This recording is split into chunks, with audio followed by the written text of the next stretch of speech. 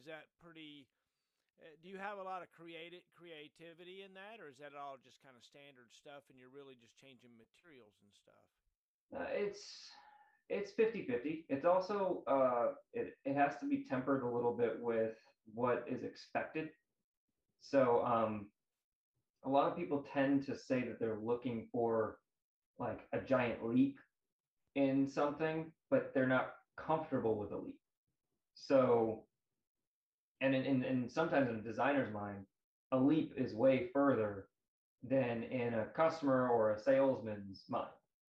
So sometimes we leap too far, and it just puts people off to the design. They're like, that's just too different. So sometimes we have to stick with what the customer is comfortable with. In certain times, like Velcro kind of being a necessary evil.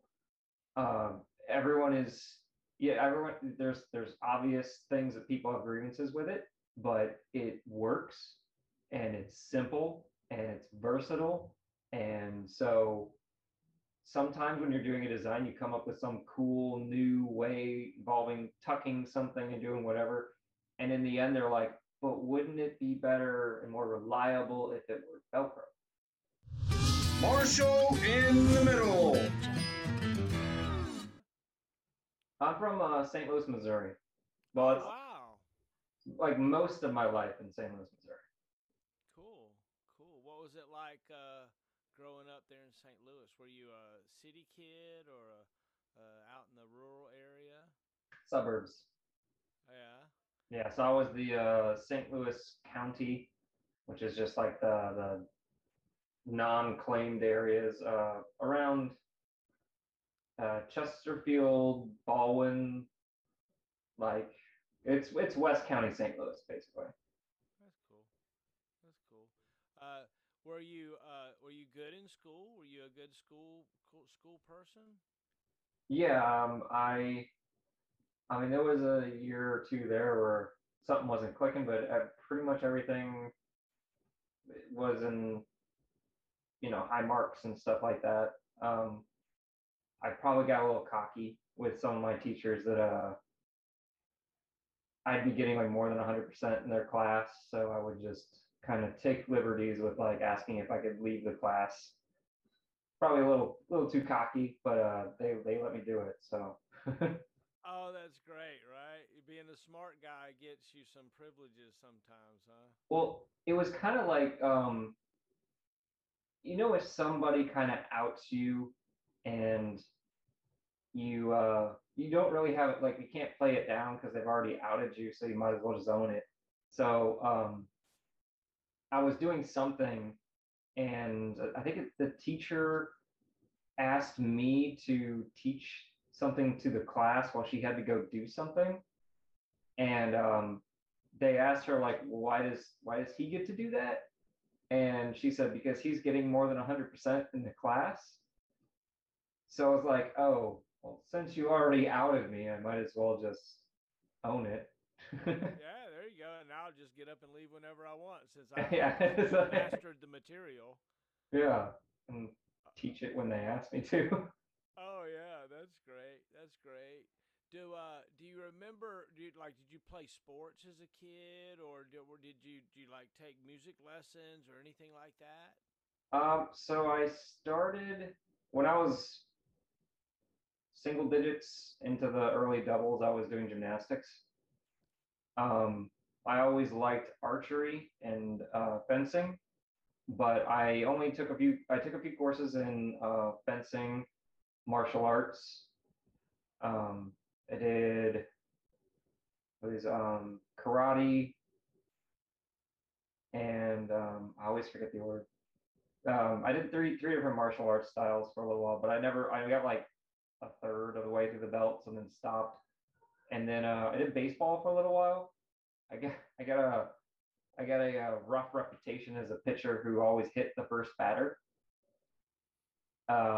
That wasn't intentional. I just had to hone in, the zone. And unfortunately, hitting the first batter kind of helped me hone in the zone. So You know uh, your left and right limits, huh? Yeah, and then I guess I got a real reputation, so nobody wanted to be the first pitcher. But yeah, I didn't really carry over into sports into middle school. I probably stopped, and I didn't do any sports in high school. I just did JROTC in high school, and then some ROTC in college. But other than that, Oh, that's cool. So you did the the JROTC. They teach you some of the army skills of marching and just basic soldier stuff. And some of the schools have rifle ranges and stuff. I wish that one was mine. I do. That would have been very nice. Mine was high school was JORTC Air Force, and I mean we had the whole structure. So I went up in the ranks, and I ended up being group commander for more than one term. And so yeah, we did marching, we did honor guard, color guard, rifle drills. We didn't have a range, unfortunately. That would have been nice.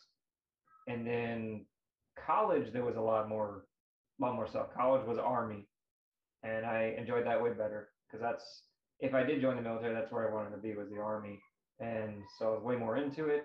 And they did FTX field training and combat water survival training and I day and night land nav, which I love. Um, so that stuff I really enjoyed it. So that's probably as Yeah, athletic as I got. yeah. So like Nightland Nav is kind of a spooky kind of thing to think about, right? It's not like something that like people really do in real life anymore. People are like, hey, let's go out, traipse through the woods in the middle of the night and search for a point without a flashlight. Right, which is super fun. If I don't know if you're a person like me, it's weird, but um, more likely when you see that it's in like horror movies and they're not supposed to be out there. Like anyone that walks out in the forest at night, they think that some murderer is going to come out of a bush or something. But the those are some of like the best stories I think were from like Nightline Nav and stuff like that. So anyone that doesn't do that sort of stuff, like they don't get the cool stories to tell. So Yeah, you don't make memories unless you're having tough shared experiences. If it's not flat tire after you've been drinking all night, or something, we had a Nightland Nav story. I was competing for a NCO of the year in '92, and we were doing Nightland Nav, and one of the Soldier of the Year contestants got lost, and we couldn't find her for like hours and hours. We're traipsing around in the middle of the night with our flashlights all out, yelling her name. And turned out they found her like 4 hours later. She was at this ranger station she had made it to, and she was just sitting up on the porch when it got daylight. did they have like the emergency azimuth set up or something? And she Yeah, right. Sometimes you just don't get it right. yeah. But My and my the two I always tell are in the movies when somebody's like walking in the forest or something and then they step somewhere near a cliff or something and the ground like gives way and they like fall like Indiana Jones and they're like grabbing at like a root or something. That literally happened to me in Nightland now because the guy he was a sophomore, I think. Or no, he's a junior. Junior was leading us in land nav and he had no idea, but he was leading us somewhere. And we were like, okay, so he's like, okay, I think we're near a draw. And then we're supposed to go this way. And as we're walking, the ground broke away on my right foot.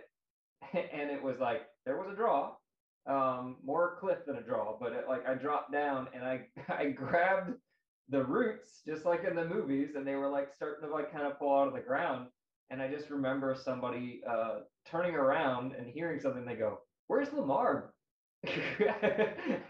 And I'm like, down here. oh no, And then go ahead. they drag you out of there, huh? Yeah, they did the grab me by the pack and pull me back up thing and they were like, yeah, this like we thought that only happened in the movies. It's like apparently not. I mean, apparently the ground is very unstable. Right around that time when we walked out of there, he was a little lost, and then all of a sudden our group commander like came out of the bushes, like a cartoon, like Homer Simpson, just like coming out of the bushes. He just stepped out of the bushes and he's like, "How you guys doing?" And he's like, we're a little lost. And he's like, what are you lost for? It's full of loon right now. It's fantastic and everything. And I was like, I wasn't gonna say anything. I just let him do the talking. And then like as soon as he just goes and points in a direction and then steps back into the bushes.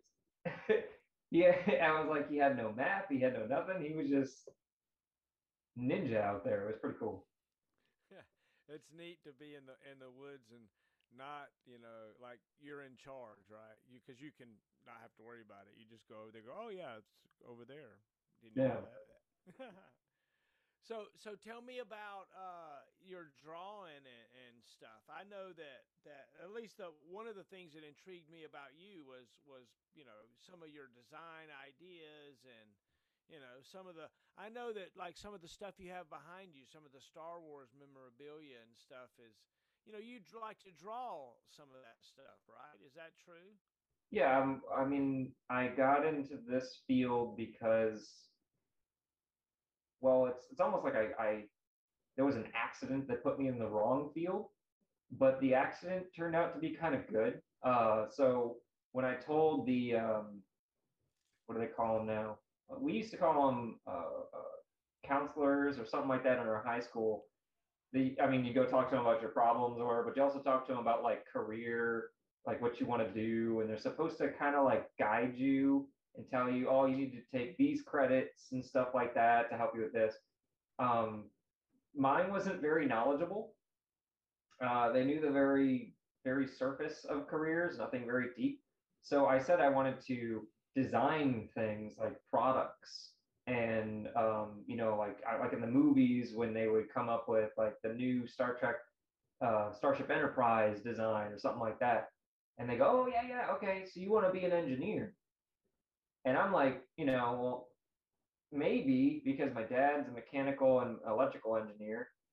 And so and my mom, I think, did computer science. So I was like, okay, so that maybe makes sense.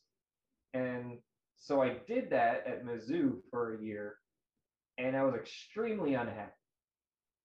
And it was just a bunch of math, sciences, which I score high in, but I was I do not like them. Um, I'm a very analytical person, but I do not like the plug this into a formula and get the outcome kind of a thing. I like the more creative aspect. So I started getting low grades in college, but not because like I couldn't, I wasn't gonna do it, but because I just didn't want to. Like it was really bothering me. And also they say I don't feel like colleges and schools really get to know students and stuff. I think that they really just care about you going somewhere and you getting a degree so you can get a job. So they would take my credits that I had and they said, okay, you qualify for chemistry two or something like that because you took chemistry in high school. I'm like, okay, well, I took chemistry as a freshman in high school. So by the time I got to college and did chemistry two, I had no idea what they were talking about because it was like 3.5 years ago when they were talking about this stuff. So I'm like, okay, well, I guess I can try to go back and teach myself chemistry one again on my own time. But like the labs have nothing to do with the class, and then the quizzes that you take online have nothing to do with the class or the lab. So it was like taking three courses while trying to teach myself a fourth. And I was so unhappy. And I remember talking to my parents, and I'm like, I never like to admit defeat on something. But I'm like, I have to be super honest here. I am incredibly unhappy. I'm incredibly stressed out. And, my favorite thing was getting up for PT at 5:30 in the morning. That's saying something if PT is your favorite thing during the day. So I was like, no, no, no, this is not working. So I talked to the counselor. I said, well, go talk to the counselors. My parents were like very understanding. They said, go talk to the counselor, see what's going on. So I talked to that counselor and they go, oh, you don't want to be an engineer at all. After I told them what I wanted to do, I showed them sketches and stuff like that. You don't want to be that. You want to be an industrial designer.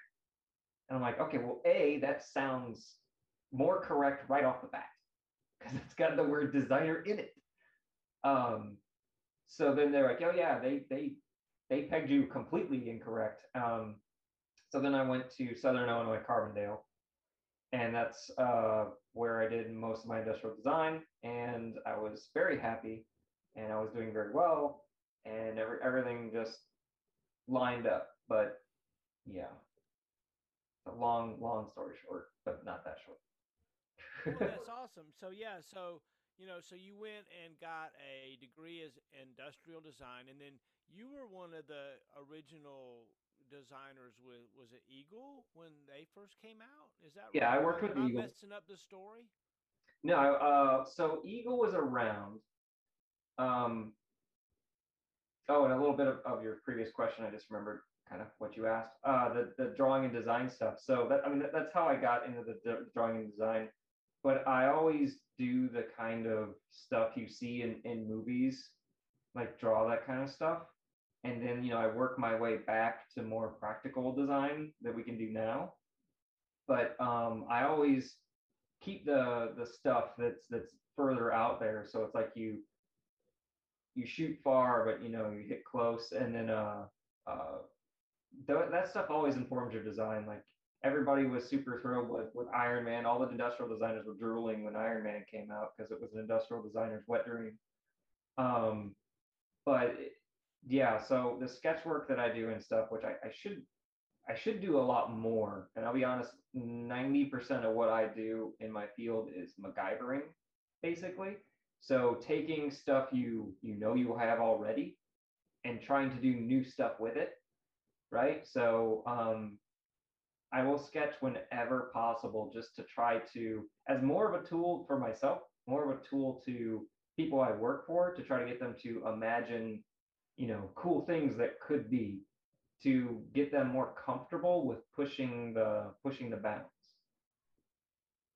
Yeah, so just so that everybody kind of knows, I guess. So I intend to put this out on the internet if we like it, But you are the designer. This guy that we're talking to is basically, if not the designer, one of the head designers of the latest tactical vest that our warriors are wearing. You are the guy that has led the team in a lot of situations that has put that together. Would that be a true statement? Yes, for certain groups. When I was with Eagle, I did do a vest that was cleared for usage with a higher tier group. Um, and yeah, I worked on that with a team of people, and then about halfway through the project, they kind of just drafted it under me, and then I just ran it all to completion, did the feedback with the different groups involved with that larger group, customized it to their needs and stuff, and it won the contract along with I believe Cry. Yeah, I think it was Cry Precision, and then the vest that I worked on. Yeah, so that I mean I think that is just totally cool. And now the you're continuing that with the work that you're doing now, and you're making some great products and great designs. I was a salesman for the company for a time, and I enjoyed very much showing off the designs that you helped create. Tell me about that process, if you don't mind. Is that pretty? Do you have a lot of creativity in that, or is that all just kind of standard stuff, and you're really just changing materials and stuff? It's 50-50. It's also it has to be tempered a little bit with what is expected. So a lot of people tend to say that they're looking for like a giant leap in something, but they're not comfortable with a leap. So, and sometimes in a designer's mind, a leap is way further than in a customer or a salesman's mind. So sometimes we leap too far, and it just puts people off to the design. They're like, that's just too different. So sometimes we have to stick with what the customer is comfortable with. In certain times, like Velcro kind of being a necessary evil. Um, everyone is, yeah, everyone, there's obvious things that people have grievances with it, but it works and it's simple and it's versatile. And so sometimes when you're doing a design, you come up with some cool new way involving tucking something and doing whatever. And in the end, they're like, but wouldn't it be better and more reliable if it were Velcro? And you're like, I mean, they're both reliable, except of course, Velcro's been in the field for so long that you're just going to trust it no matter what I tell you. So you want me to slap Velcro on it? And they're like, yeah, put Velcro on it. So we'll put Velcro on there. So um, that happens a lot. I mean, but I'm waiting for people to get more comfortable with things because you don't. When I try to design new things that are not just like changing materials and stuff, somebody has to do it first. You hope not to be the person like the George Lazenby to the next Bond, um, and do a bad job, or not necessarily. I mean, George Lazenby didn't really do a bad job, but he got a bad rap for being the next Bond, and nobody can be Sean Connery. So, but then the next guy after George Lazenby got a good reception. Um, and I don't know if you follow the Falcon and Winter Soldier, the Marvel stuff. Well, they do a lot of that where the first person to try something new is not liked or it's not accepted, but then the next person is more liked. So there's some things that people have kind of cleared the way a little bit, and they've made it a little bit easier to design cool new things like cummerbunds on tactical vests in the front, traditionally always Velcro.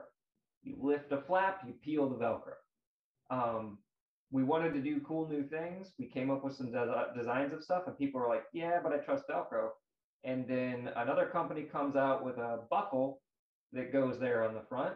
And then everyone suddenly is like, okay, with buckles. So then we're like, get ready for all new designs because now you guys are cool with buckles. So you're about to get some cool stuff. So it's a back and forth, a balancing thing, and trying to make sure that you design something that's right to the very edge of what's still acceptable and people are comfortable with. I mean, unless you're going to blow them out of the water with something that's just so cool, because sexy sells. And if you're going to go way too far, you better make that thing Halle Berry. Amen to that. Amen to that. You got a current product, a crossover vest out there that's trying to do a little bit of everything. How's that working out for you? Oh yeah, I believe the ODC line, I believe, is the one. Okay, Yeah. so the ODC line was an attempt at pushing a little further, and we're at the generation 2 of the product, and we're about to do a generation 3, and the generation 3 is going to basically take any of the things that people were still like it pushed a little too far out of people's comfort zones, and it's one of those things that it looks more complicated than it is, and someone will say this takes, I think someone said assembling something like this took 3 hands and 10 minutes to put together or whatever. But then I took that same person, I put their vest down, I took it all apart and put it all back together in like a minute. And they were like, oh, that's all you have to do? So there is a little bit where you have to kind of make something intuitive. And obviously to make this as versatile as we wanted to make it, we were pushing a little bit past the intuitive portion. So now we're pushing more into expanding our manufacturing capabilities to take a little bit of that pressure off of the user and make it pre-made in the product. So it's going to take complexity out, but give you the full versatility. Well, so you just said something that just makes me smile. What's it like to design something and then know that you got to teach somebody else to make the same thing or to mass produce it or whatever? I mean, it's got to be weird, right? Well, yeah, I mean, it's almost like you got to think in your head, like, okay, so now I'm always building with three things in mind. Well, actually, technically four things. But I always tend to think because I won't say I don't get out much, but I don't have as much customer exposure as I would like. So I really rely heavily on the sales force to be my go-between to tell me what the customer wants, what their needs are, what their feedback is, and stuff like that. I'll look online every once in a while, and yes, I saw that YouTube video of me where the guy said that I'm too skinny and weight training is required. I'm working on it. So I'm getting the feedback. So yeah, so I rely on the sales force to tell me kind of what the customer wants. That's one aspect. The other aspect is coming up with the best design. No matter what it is, whether it's adjusting your shoulder strap or closing the front of the vest for donning and doffing, whether it's putting your plate into a pocket, I always try to look at what's the best way of doing it. And then also the third tier is manufacturability. It doesn't matter if you design the coolest thing ever made if it can't be produced or can't be produced reliably. So I always make sure that I have a lot of feedback from what we call operations, and they know me out there. Um, they have nicknames for me. I know that, but I'm always out on the floor. I'm working with the people on the floor. I'm setting my own grommets and snaps with the people out there that are setting them on thousands of vests going out every day.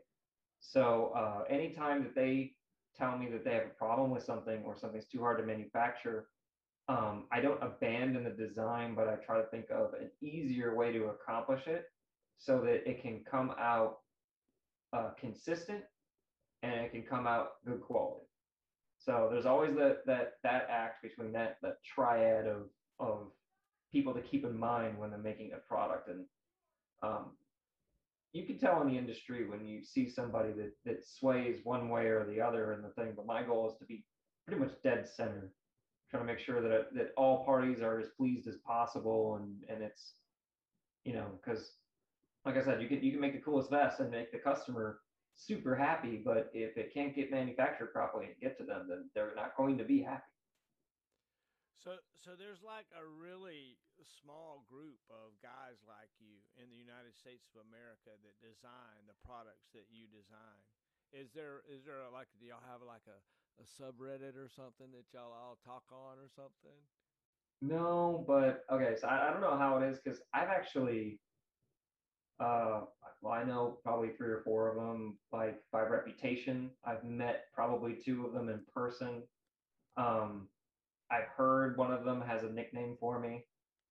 Uh, but I think it's one of those like it's almost like a not like a cold war, like a kind of like a friendly cold war or whatever. But I actually don't know what it's like on the opposite side. Like I can say that like I know them like as by reputation, and whenever they come out with something, or we both come out with something at the same time, very similar or whatever, I'm like, dang it, and I'll say the person's name, but I don't know if honestly I don't even know if they know I exist, other than that one, well, two of them know I exist. I know that.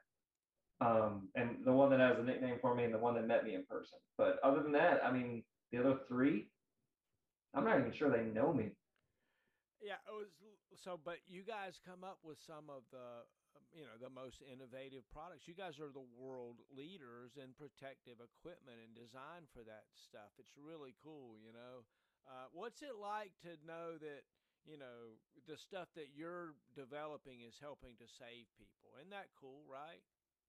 Yeah, it's extremely rewarding when you see something like that. Like there was a video of now also I mean I'm not going to take credit for the people making the ballistics because to be honest, the things that are in the vests are really what are stopping the bullet. And that's crazy awesome with the stuff they could figure out in the packages to make them thinner and lighter and more flexible and stuff like that. And mine is basically the shell, but depending on what's important to you, sometimes the shell can be the coolest part.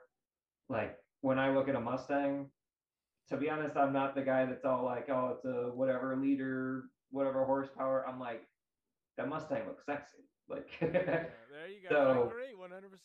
I think I'm right where I need to be, and it is really nice when to see when somebody has been saved and they're wearing one of your products.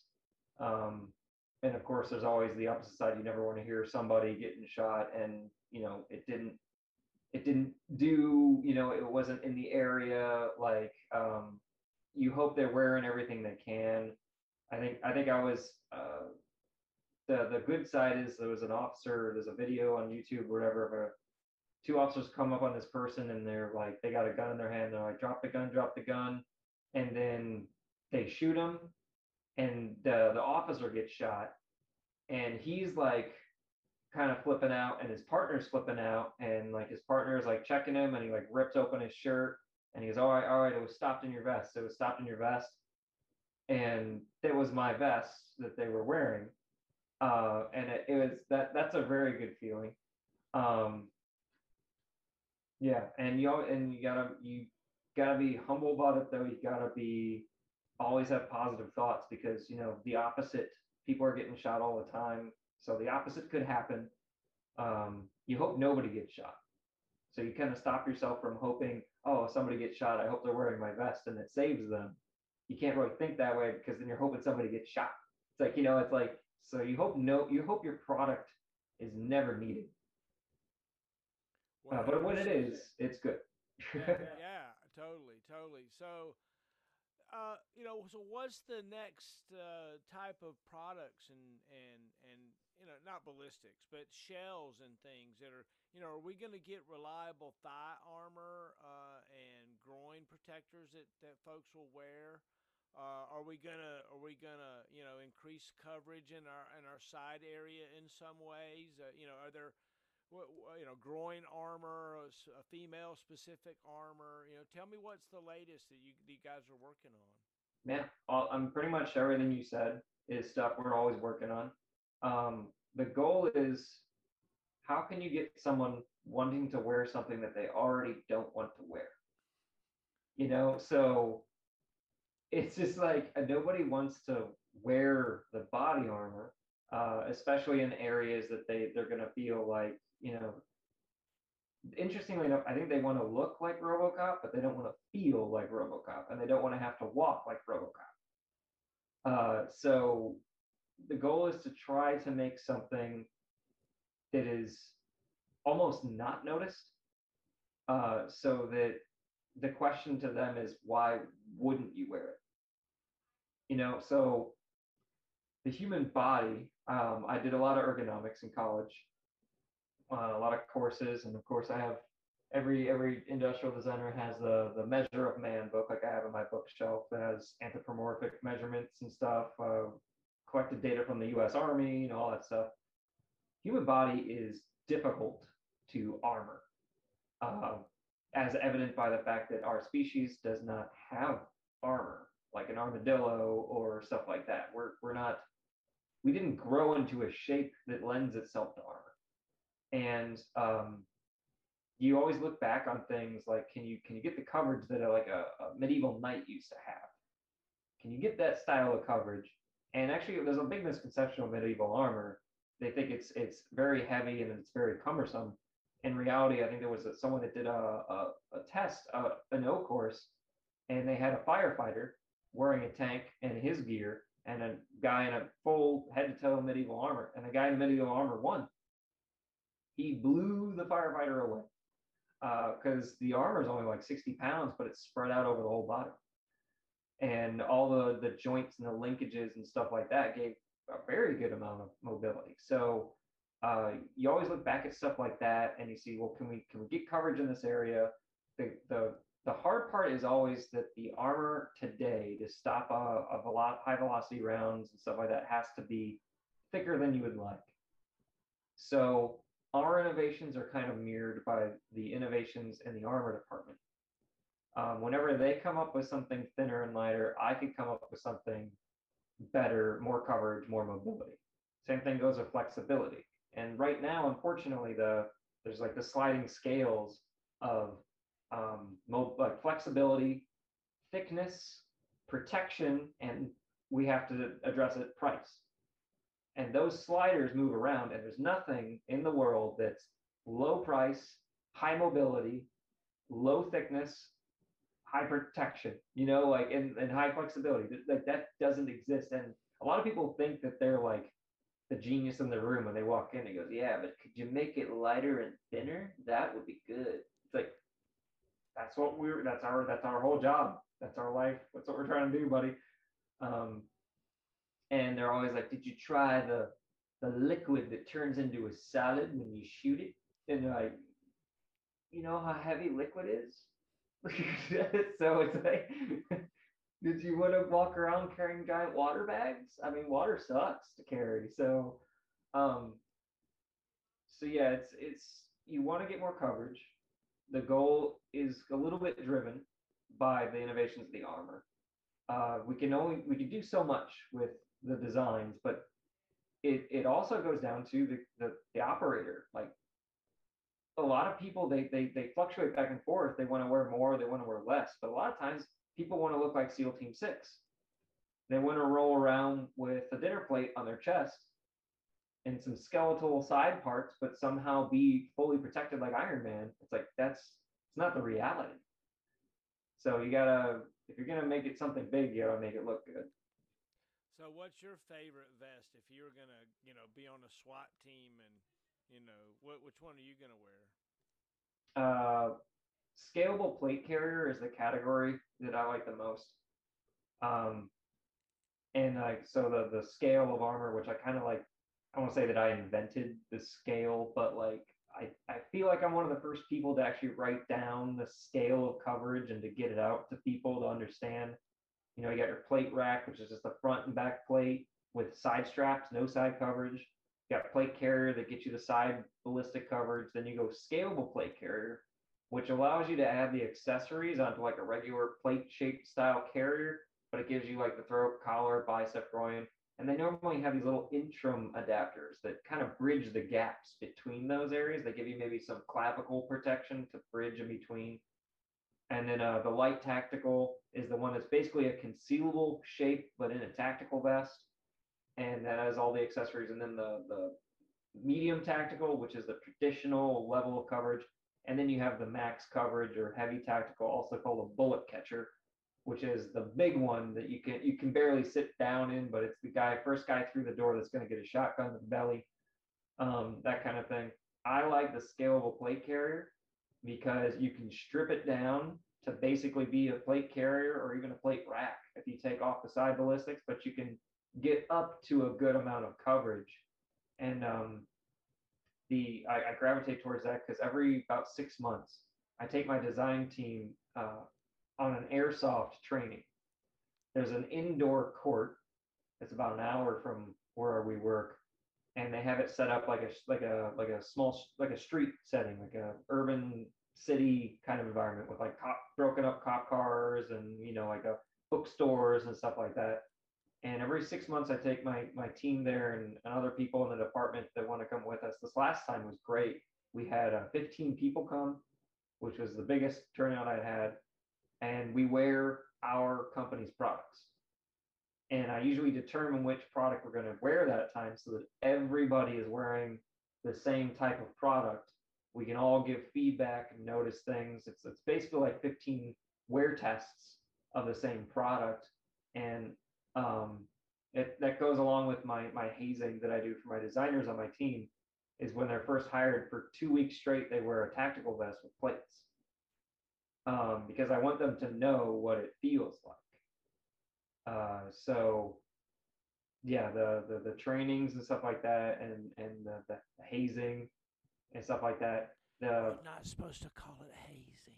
Yeah. So initiation. There you go. Initiation. The initial agreement. Yes. familiarity training. There you go. So yeah, like that is really tells you areas that you get shot in the most.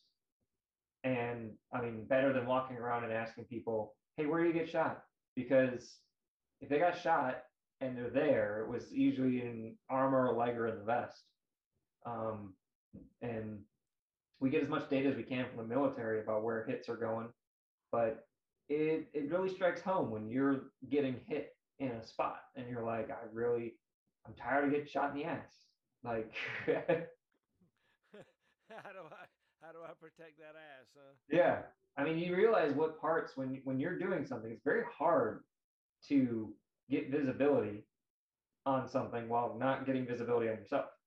You have to expose yourself to see what's going on. So your head, your arm, when you pie corners, like, when you're wearing our armor, you're the good guy. Okay. So you're usually the one coming to them, and they're usually the one waiting for you.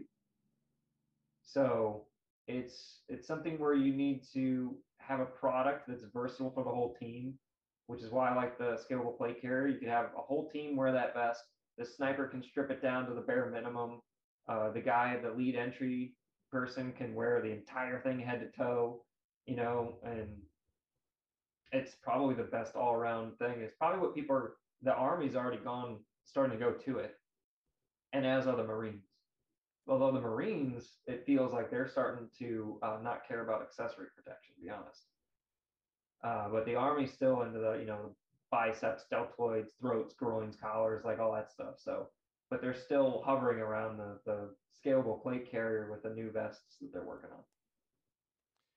So, what are you most excited about in the industry? And part of that, can you talk to me about Molly versus these new slits and stuff that they're putting in there? I know that's something that's going on. Yeah. So, like with other things, there's an apprehension about change, and people like Molly. It's tried, it's true, strong. It's like that's whenever sees Molly, they think that's gonna last me, that's gonna work, and stuff like that. And they see laser cut versions, and they think that looks not as durable. That looks, all this stuff, but what they're not seeing are the benefits. So with a laser cut slitting, what you're essentially doing is backing up, like Molly's traditionally the one inch webbing with the 1 inch space and another 1 inch webbing.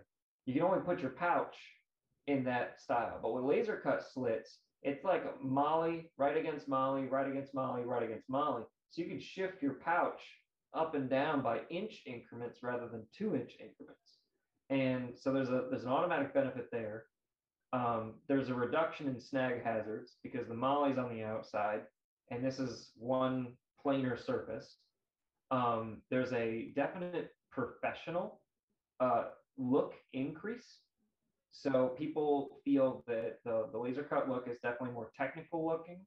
It's more professional, clean, and less threatening. That's why laser cut is actually starting to pick up a little bit more in the law enforcement market because they see Molly as militaristic and they want not to be viewed as militaristic, which is hard not to be looked as militaristic when you're carrying an M4 and you have a plate carrier on and pouches hanging off it with magazines. It might be a moot point when you have the pouches on the vest anyway, blocking whatever you would have visible Molly anyway. But it's definitely, when you see it, it's less assuming. It looks cleaner, slicker. The term they like to use in the industry, high speed, low drag. And of course, it is a lighter system too. When you take, now it's the lighter thing. A lot of people like to claim they take a small section.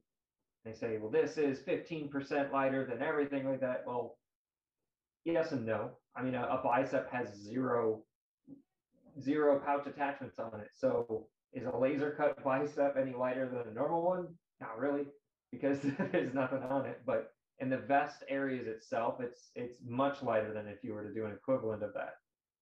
The only concerns a lot of people have, and people don't understand it absorbs less moisture. So if you're soaked and stuff, the vest will weigh less. and it's minimal, but they like to also use the phrase ounce, or was it ounces add to pounds and pounds equal pounds add to pain.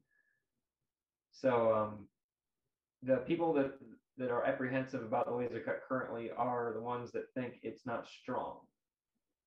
And what I always talk to them is like, so how strong do you want it? Like, because Molly is normally rated, I think it's around 160 pounds. And the stuff that our company uses, and I know like other competitors are around that strength range too. But like 160 pounds, like what are you doing? Like it's like, are you running down a hill and your pouch got caught on a doorknob on your way down the hill and you pulled your whole body weight against like, and it's just like, and that's one, what we call POW, that's one section grab. So you'd have to fall out of like what was that movie Spy or something? You'd have to fall out of a plane, getting hit by another plane going the opposite direction, like to even rip that. So it's interesting. I was talking to as a salesman, I was talking to an operator one time that said that the laser cut wasn't strong enough, and I said, well, what do you want it to do? He says, well, I want it to pull away like it does on the Molly, and I'm like, well, what?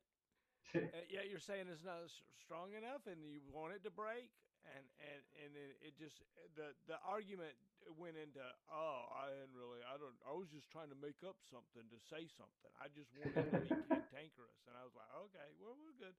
That's fine. That's Well, that's actually why I do like talking directly to customers. And I think there's some reps that like me talking to their customers, and there's some reps that don't.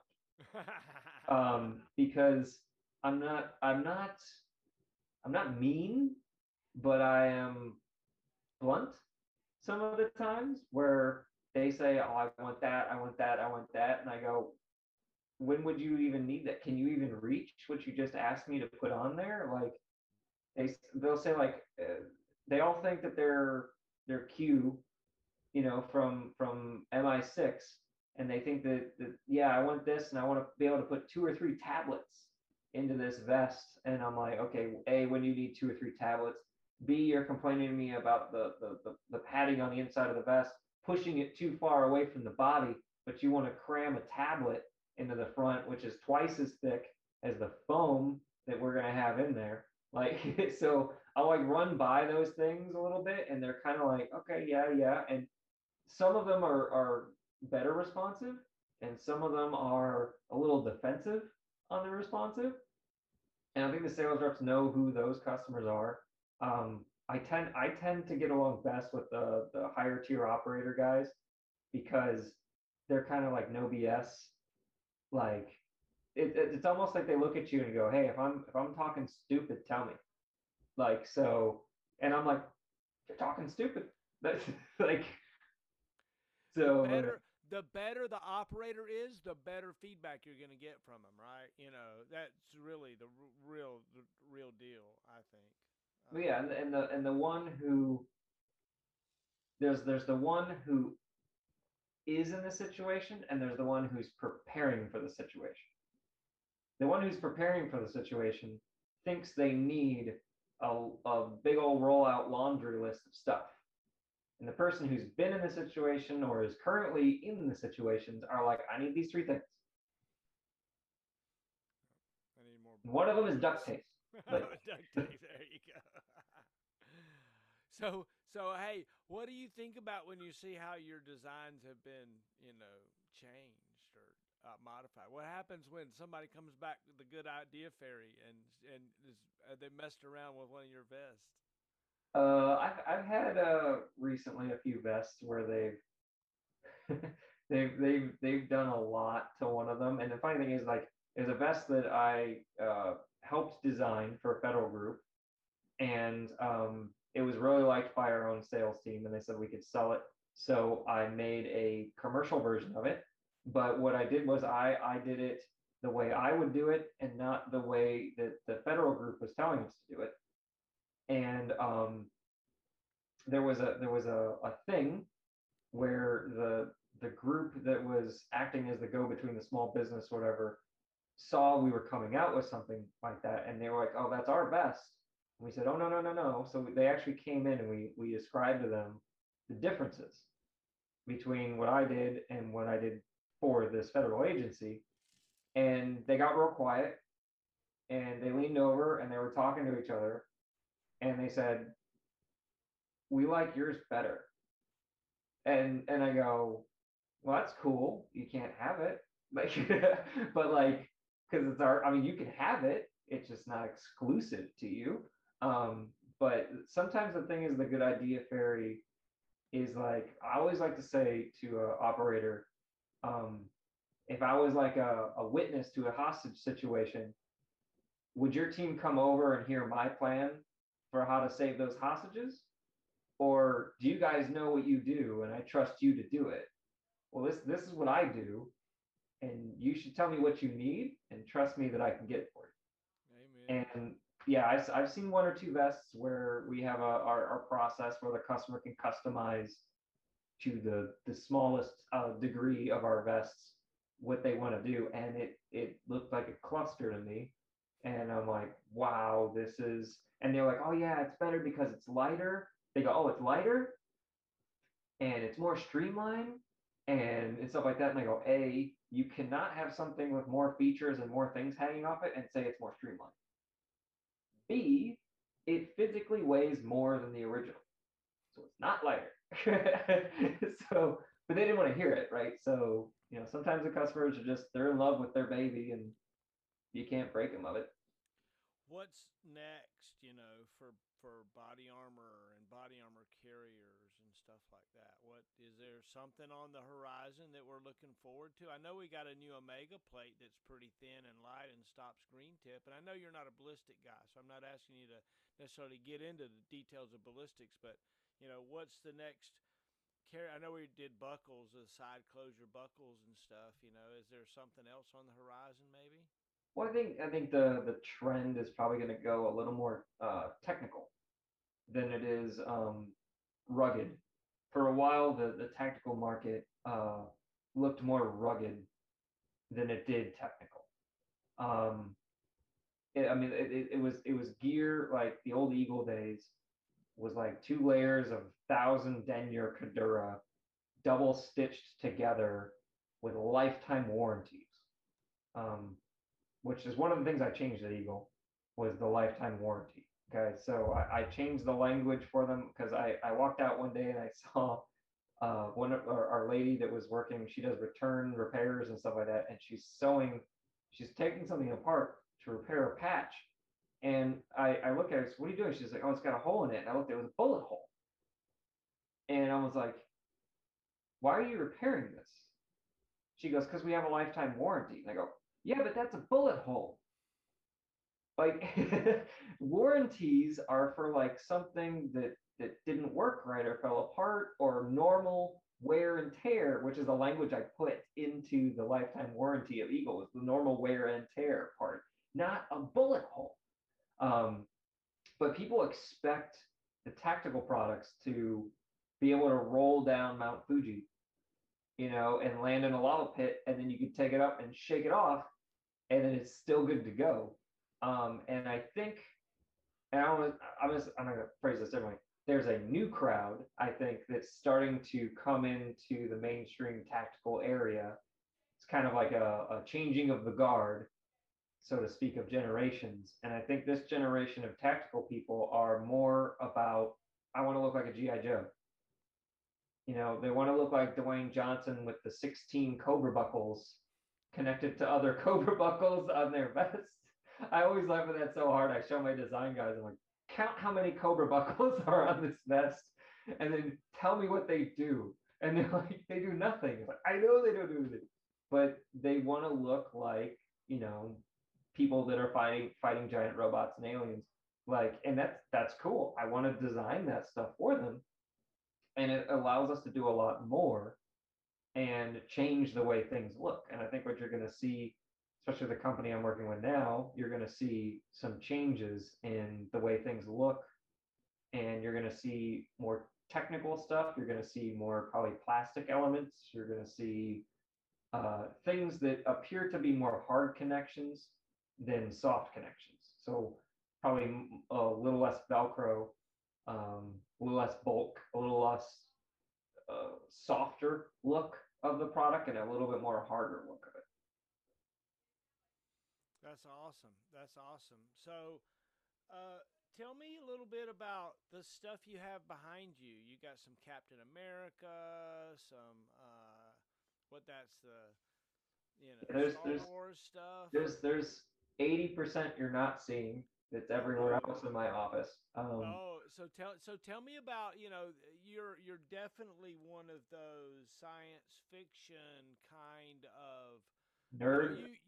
no, I don't want to say nerd. I'm just saying that's something that you like and you have an affinity towards. I revel in that. I love that you love that. I think it's awesome. So tell me about that.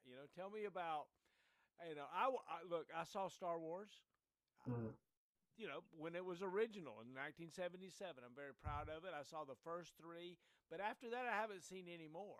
I think it's awesome, but I just don't kind of get into it the way like, maybe you do or some other people do. And I want to know about that kind of affinity. Tell me about that love, and I respect it. Please don't think I'm making fun of you at all. oh no, That's no, not no, it for at sure. all. Tell me Hey, about even it. if someone makes fun of me, I'm totally there to explain why it's awesome, because it's awesome. Maybe not recently awesome, but it's been awesome in the past. So that's where one of my soapboxes would be, the new Star Wars stuff. Um, but yeah, so like I have some Marvel stuff. Now I will clarify that I am probably a shallow fan of the Marvel universe. I'm a fan of the movies, and the cinema. I don't read the comics, so I'm not that deep. But I like the Marvel stuff. I have Star Trek ships. I have on my wall that you can't see. I have a Starship Troopers, a flag of the mobile infantry, and uh, Gundam from anime and stuff like that. So I'm into all of that stuff. Star Wars is obviously my most passionate thing. Um, and it's just the things that have had the biggest impact on my life. And I always think the people that are into like the science fiction, into the Marvel stuff and stuff like that, are more dreamers that are looking out to what things could be like. Because if you're really not into that stuff, you really are more planted in, well, I don't want to say reality, but you're more planted in current times. Um, I look both almost opposite directions. I look futury stuff and I love past stuff. I'm into like ancient Egyptian, ancient Greek. Like I've done tons of research on ancient religions, current religions, stuff like that. I'm in the process of trying to write a book. I've written a Star Wars novel, but I have never gotten it to publish and stuff like that. But these things all like inform my views, um, my personal faith, my outlook on life, and the way I want to be as a person. So, like, I mean, you see Iron Man's helmet, you see Captain America's shield, stuff like that. Like, of all my heroes, I have true heroes that are real life heroes, like my mom, my dad, like Martin Luther King, Alexander the Great. Um, we have Jesus is in there, even though I'm not Christian, and Buddha and stuff like that. Like real life people who have really shaped my outlook on things, um, and how I want to be as a person. And then there's the fantasy ones, of course, like Obi-Wan Kenobi, Captain America, Tony Stark. There's probably a lot of those in there too, but they're all like things that I kind of idolize, a mindset. Um, like Captain America is probably my favorite superhero just because he's just a good person. Like it's just that he's not waiting for someone else to stand up. If he's there, he's standing up. It's not like he's going to walk away, turn a blind eye, say someone else is going to handle this. He does it, which is something I always want to embody in my own life.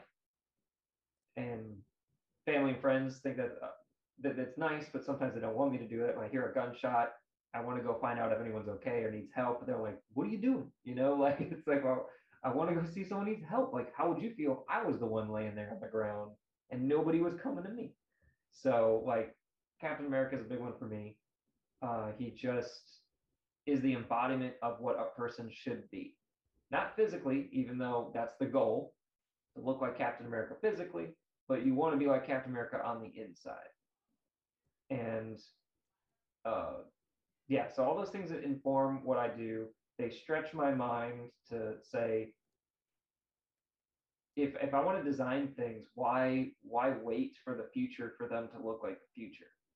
I'm a designer now. I can make things look like that now. So those are always inspiration. I always talk to my design team, start random conversations about things like that, TV shows and like Star Trek and Star Wars, and I want to get them to get out of the box of their head and to think about crazy things and all that. And one of the comments from one of the higher tier groups was that he was talking to the sales rep, and I think he said something like, when he came here, because they had me go there, which is a great honor to be able to go to those bases and to talk to them directly. Like when he came here, he was talking about all this crazy Star Wars stuff, and he goes, "We thought he was nuts," and he goes, "But you know what? It works." So to me, that's a big compliment, because you're getting somebody who's probably like the epitome of cool, and you're getting them to imagine all the possibilities of what you could do, and you're nudging them in that direction and turning him into a big squishy nerd. I think it's awesome, dude. I'm telling you, look, I'm a big fan of yours. I'm a big fan of your gear. I think you do great work, and I think it's an honor, right? Tell me, you mentioned a little bit. Tell me a little bit about your spirituality. I know that you're spiritual. I know that you're a very loving, caring person, that you have a bigger picture of the world than just a small little piece. Tell me about how you would characterize your spirituality, if you don't mind. Growing. Um, I think that I can't remember who exactly said it, but life is a lesson. And I think actually Limp Bizkit in the song said, "Life is a lesson, you learn it when you're through," but he was probably quoting somebody else. I think that your spirituality, your faith, and everything like that should grow as you grow. You are here to learn, and you can be taught things, but you need to learn them for yourself. It's kind of like sometimes someone teaches you something, but unless you do it yourself or figure it out, sometimes people figure it out for themselves. They learn it better, and I think that's more true, because if someone tells you something's true, you kind of accept that it's true, but you're a little shaky on it, and you really don't have a way to defend it. And if you learn it for yourself, you know it's true, so you have more resolve behind it, and you may even have reasons because you came to that conclusion. So I've studied a dozen at least religions, um, and I'm not for religion per se, because I think once you constitute the religion and the institution of it, it's on its way to starting to be corrupt, because you basically made a powerhouse. Um, People's faith is a weakness sometimes, not in the fact that the faith makes you weak, but it's a way into you, because they'll use your faith against you. And if you kind of just give what you're told by other people, you're not even sure that what you're being told by different people associated with the same religion are telling you the same thing. You can go to one church, one synagogue, or whatever, and they'll teach you something, and then you go to the other one, and it's totally different than what you heard the last person say. So I've picked and pulled things from a lot of them, and part of what's kind of centering around the book I've been trying to write for a while is there's a common thread to a lot of faiths, and a lot of the stories, when you boil them down to the roots, you get to something that's so similar. It's almost like a game of like telephone, where somebody said something, they pass it along, and then you just like all like the different people at the end have totally different ideas of what that was than the first person. And I do think a lot of the most popular faiths are um, embellished. Like I always joke with some of my Christian friends, like there's no reason for an angel to have wings if there's no air in heaven, or there's no need for a sword because why would an angel need a sword? But would you read the Bible and hear a story about angels zapping each other with light beams? And they go, no, that's just weird. And like, do you like swords? Swords are cool. So like sometimes they've tailored some of the things, but a lot of the underlying messages, the underlying stories and stuff like that, there's something there. So I usually gravitate more towards the Eastern religions. I consider myself closest to Taoism, and Buddhism is like a close second. But there's like Judaism, Christianity, there's something in there. And if you read in the stuff you hear about all the other religions, they're not that far off. And as you said, like thank you for saying I'm a caring person and stuff like that. I hope that I am. It hurts sometimes when, well, you always see, sometimes I'll comment on Facebook, which is why I keep my work separate from my Facebook, because sometimes I can't not comment when I hear somebody saying something, even if it's something that's like they feel like they're on the side of justice or righteousness or something like that, and I may be on their side, but they may have said one or two things in there that I think they crossed the line. And I'm like, hey, I'm just saying, I'm not disagreeing with you, but you said something that you crossed the line. Sometimes I feel like my caringness, I'm like a referee in a fight. I don't really care who wins the fight, but I don't want to see any dirty punches. And I may have my favorite, but if my favorite throws a dirty punch, I'm still going to call them out and say, look, you're doing great, but you went below the belt. Keep it up. Like, and I'll do that, and sometimes it angers some of my friends that I'll comment on there, or they'll take the complete inverse and think that I'm arguing against them or something like that. I'm like, no, I'm not. I just think that you're using anger to do your arguments, and I try to not have any anger. I have passion, but not anger in my arguments and in my faiths and in my debates and stuff like that. And it hurts me inside when I see someone going towards anger, especially in like religious back and forth, where two people could be arguing about their religions and they're like nearly the same thing. They just disagree about which day is holy or something like that. It's like, why would that drive something between you? Whether it's Saturday or it's Sunday, both of them are weekend days. Chill on both of them. I don't care. We at some point we have to give each other room to be ourselves, right? We have to say it's okay to worship on Saturday if that's what you want to do, and you know what? Maybe it's okay if I worship on Sunday if that's what I want to do, and maybe it's okay if I don't worship in a group setting and I do something, the way I feel led to do, and that'd be okay too. We can all give each other lots of room to be okay. Yeah, and you see a lot of times people that have, well, not necessarily blind faith, but people that are so infatuated with their religion or their faith that they can't see certain things. Like they're too close to it, they can't take a step back. Like they'll say that, oh, I know 100% that my faith is completely correct or something like that. And I go, okay, well, listen, everyone on the planet that's as faithful as you to their faith thinks that somebody's wrong, and more than likely everybody's wrong, because to say that what you know is 100% correct, it's almost like, how dare you think that you know everything, that you think like I don't personally believe in technically a solitary personification of God, but like, you think you know everything God does?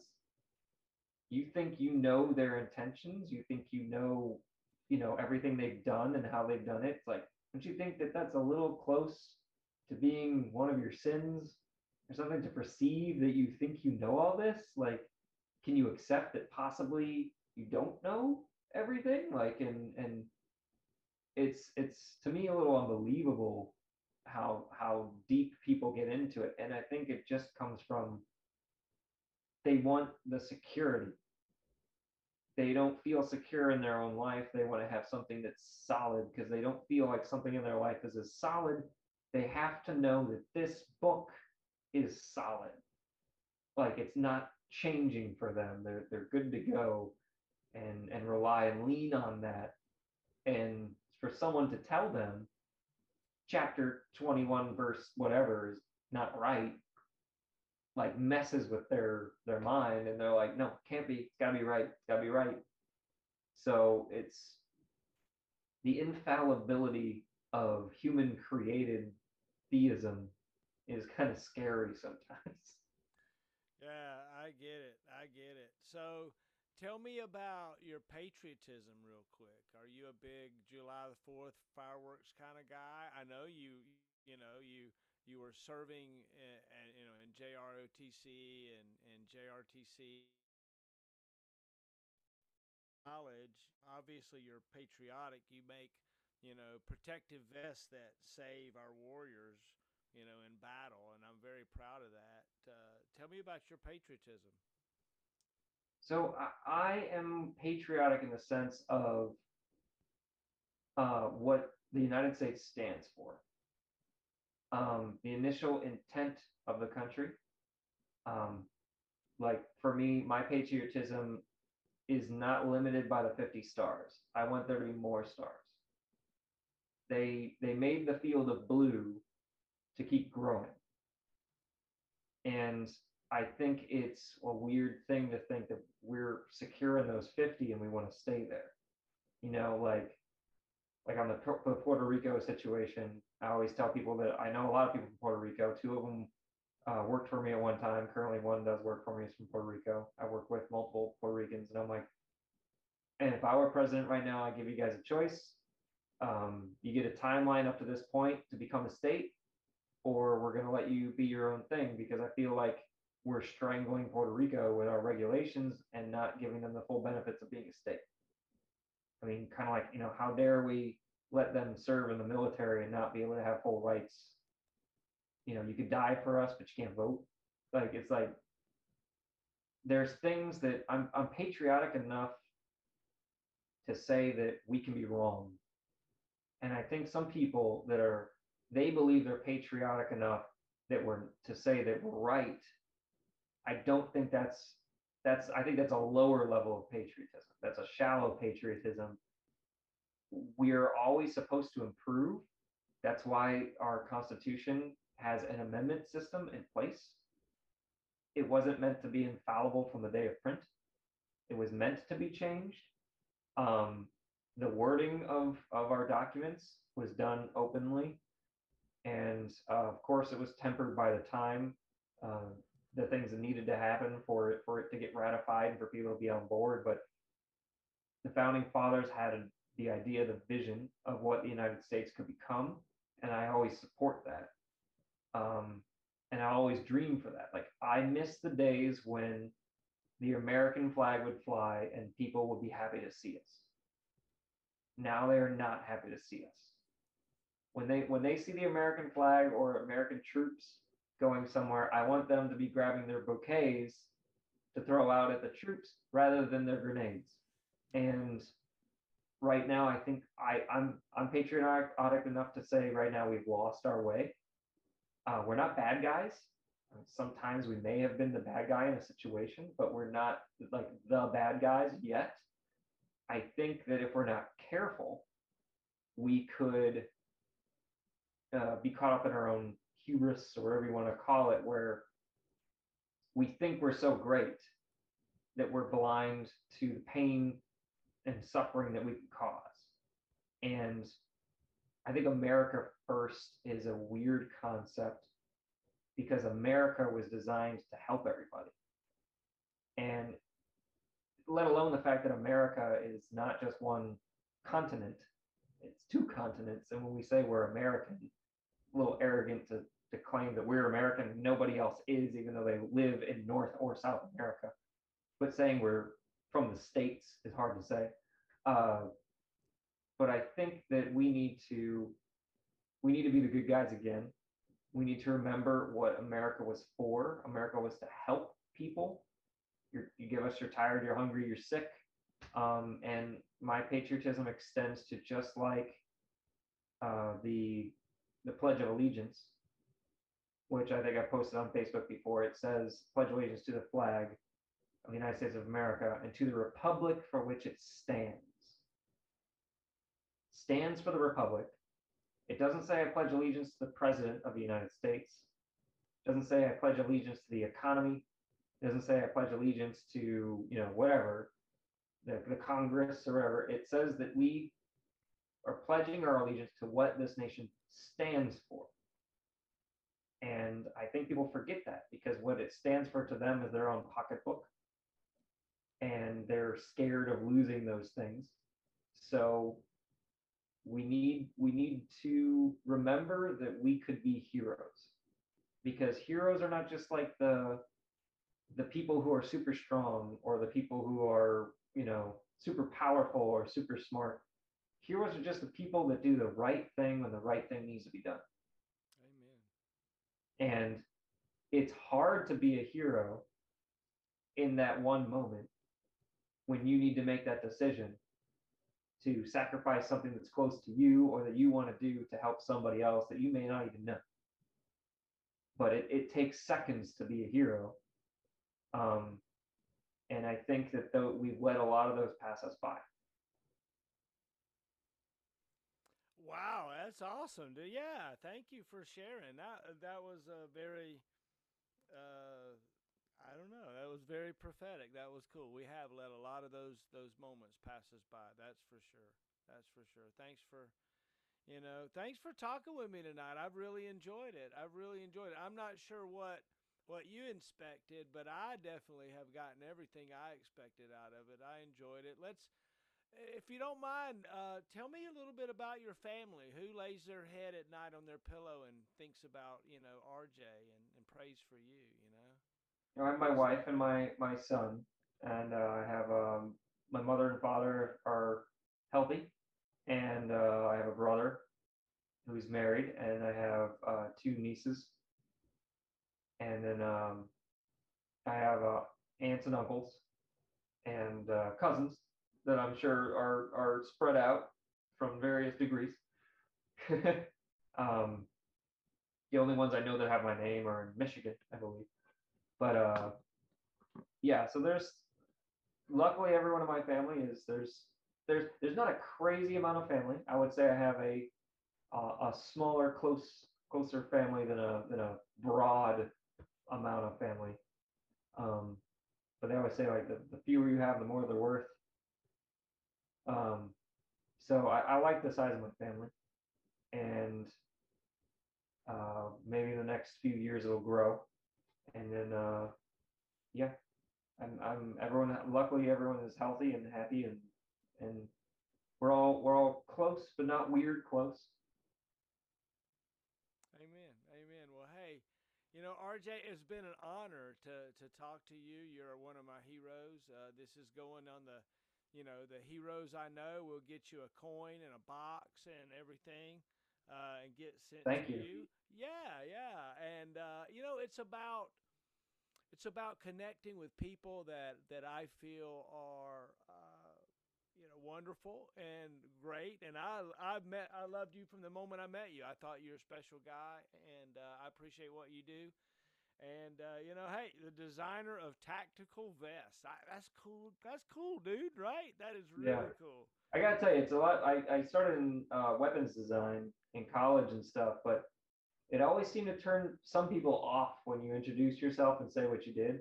But when you say you design tactical products and protective products, nobody really turns over at you. So Oh, it's awesome, man. It gives me goosebumps to think. Now, literally, listen.